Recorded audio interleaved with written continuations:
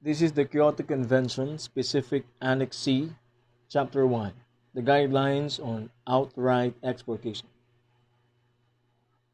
These guidelines are aimed at developing general principles governing the outright exportation procedure, the export formalities to be completed under the normal procedure, and ways of simplifying the formalities and the procedures. In accordance with the definition of outright exportation, this chapter only applies to goods in free circulation that are intended to be permanently exported. Temporary exportations are dealt with under other chapters of this convention. Here are the general principles. To place goods under the outright exportation procedure, the declarant must make an export declaration. The export declaration is both an instrument by which the declarant states that he wants the goods placed under the outright exportation procedure, and a formality enabling customs to carry out the necessary controls and to collect any duties and taxes payable at exportation. It should be noted that the exporter is the person on whose behalf the export declaration is made out, and who may, in this capacity, enjoy relief from internal taxes, and who must pay any export duties and taxes due. In some countries, the competent customs office for lodgment of the export declaration and presentation of the goods is normally the office closest or most accessible to the exporter's premises. Where applicable, the customs office may be assigned a geographical area, and the exporters based in this area can be covered by that office. In addition, offices further from exporters' premises but located on a major trade route, port, airport, railway station, frontier posts, selected by the exporter for the transport of the goods, could also be competent to accept the export declaration. In other countries, the office of exit is the only office where the goods are presented and the declaration is lodged for outright exportation. For further details on competent customs offices, please see the guidelines to Standard 3.1 of the General Annex. Standard 3.6 and 3.7 of the General Annex and their guidelines contain information regarding the declarant. Likewise, the General Annex guidelines for Standards 3.11 and 3.12 give details pertaining to the contents, format, and data requirements of a good declaration.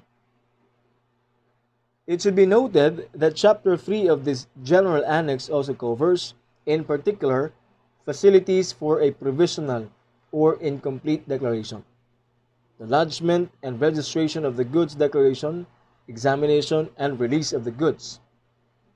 These procedures are especially applicable to this chapter on outright exportation.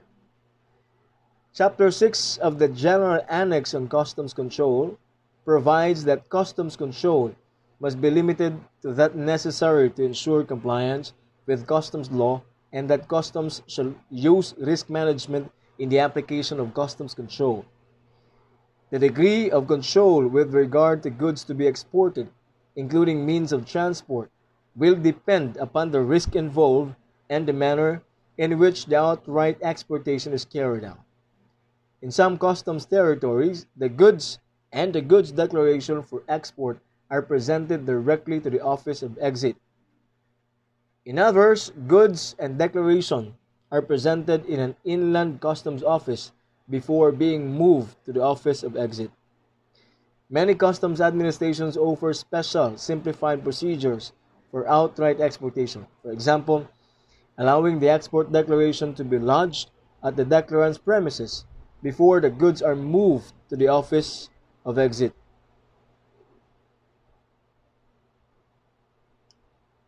A few countries have also entered into bilateral agreements, under which they are developing the possibility to use the information submitted on the export goods declaration as the information for the import goods declaration. This is commonly referred to as an integrated transaction, and it is particularly pertinent for use by multinational companies in their intra-company international transfers of goods. This is intended to improve both facilitation and compliance by using a single set of the data regarding the goods. The physical exit of the goods from the customs territory can be certified by specific reference of the export declaration, either when the goods actually leave the territory or when the goods declared for export are placed under a customs transit procedure within the customs territory en route to the place of exit from that territory. Goods exported outright are not expected to return to the country of exportation. However, for various reasons, the goods in practice may be returned. In this case, they would normally be treated under the procedure for reimportation in the same state if they meet all of the relevant conditions. This procedure is covered in specific Annex B, Chapter 2.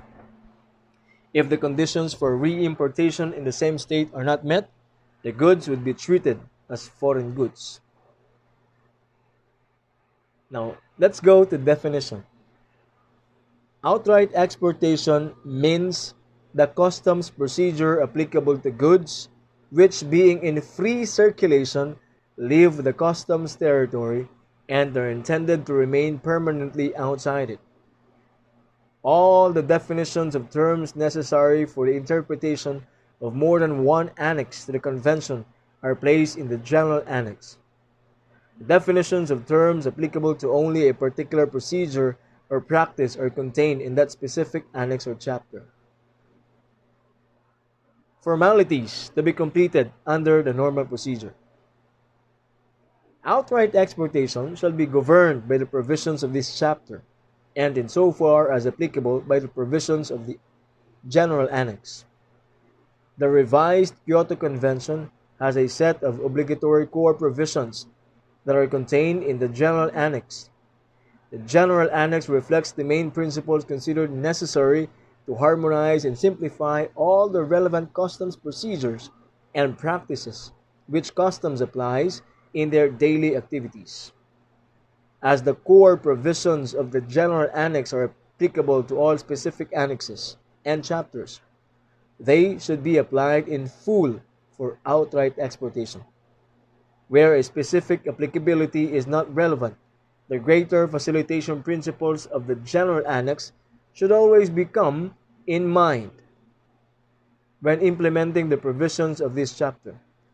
In particular, Chapter 1 of the General Annex on General Principles, Chapter 3 on Clearance and Other Customs Formalities, and Chapter 7 on Information Technology should be read in conjunction with this chapter on outright exportation. Contracting parties should particularly note Standard 1.2 of the General Annex and ensure that their national legislation specifies the conditions to be fulfilled and the formalities to be accomplished for outright exportation. In line with Article 2 of the Convention, contracting parties are encouraged to grant greater facilities than those provided for in this chapter. National legislation should provide that goods may be declared in an alternative manner to the standard goods declaration on the condition that it provides the necessary particulars relating to the goods to be cleared for outright exportation. As an additional facilitation to trade, many customs administrations permit goods for outright exportation to be declared in an alternative manner instead of using the official format of the goods declaration, as long as all of the required information pertaining to the goods is included in the alternative document or format. This is a facilitative approach to the acceptance of documentation that would be applicable in both the manual and electronic environments. This alternative format is in lieu of the goods declaration and is considered to be the only declaration required for the purpose of outright exportation. It is a facility made available to all the declaration, and this procedure therefore differs from the provisions of Transitional Standard 3.32 of the General Annex, which are available only to authorized traders. Customs usually specifies the types of goods that can be declared in this manner and normally extends the facility for goods which are in large volumes and of low risk or are unconditionally free of duties and taxes. These may include, for example, newspapers, journals, and periodicals, and certain bulk construction materials, such as cement or sand. The alternative format to the standard goods declaration could be a commercial document, for example, an invoice or a transport document, as long as the necessary particulars relating to the goods to be exported are contained in the commercial document.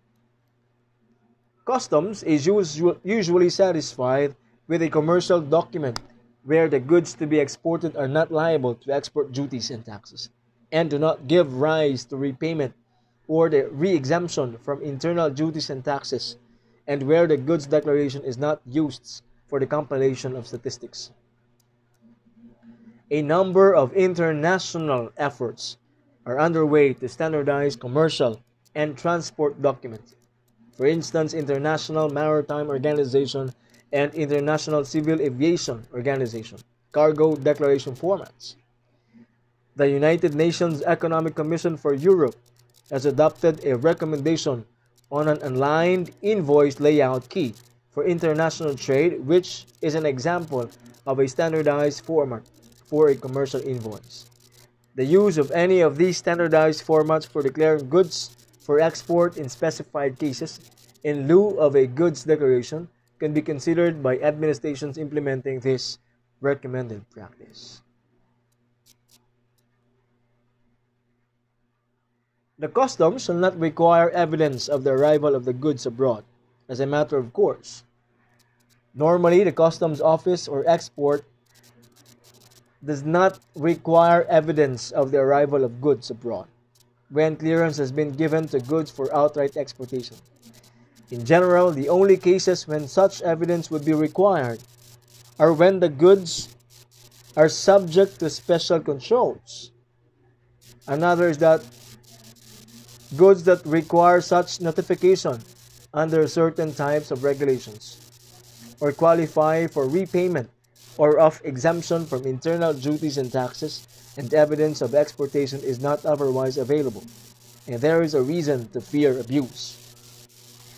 Examples of goods under special export controls or regulations could be arms and ammunition, narcotics exported from the production of medicines and hazardous or precursor chemicals. When evidence not otherwise available must be furnished, customs in the country of export would normally accept a statement supplied by the consignee who received the goods and certified the customs in the country of destination.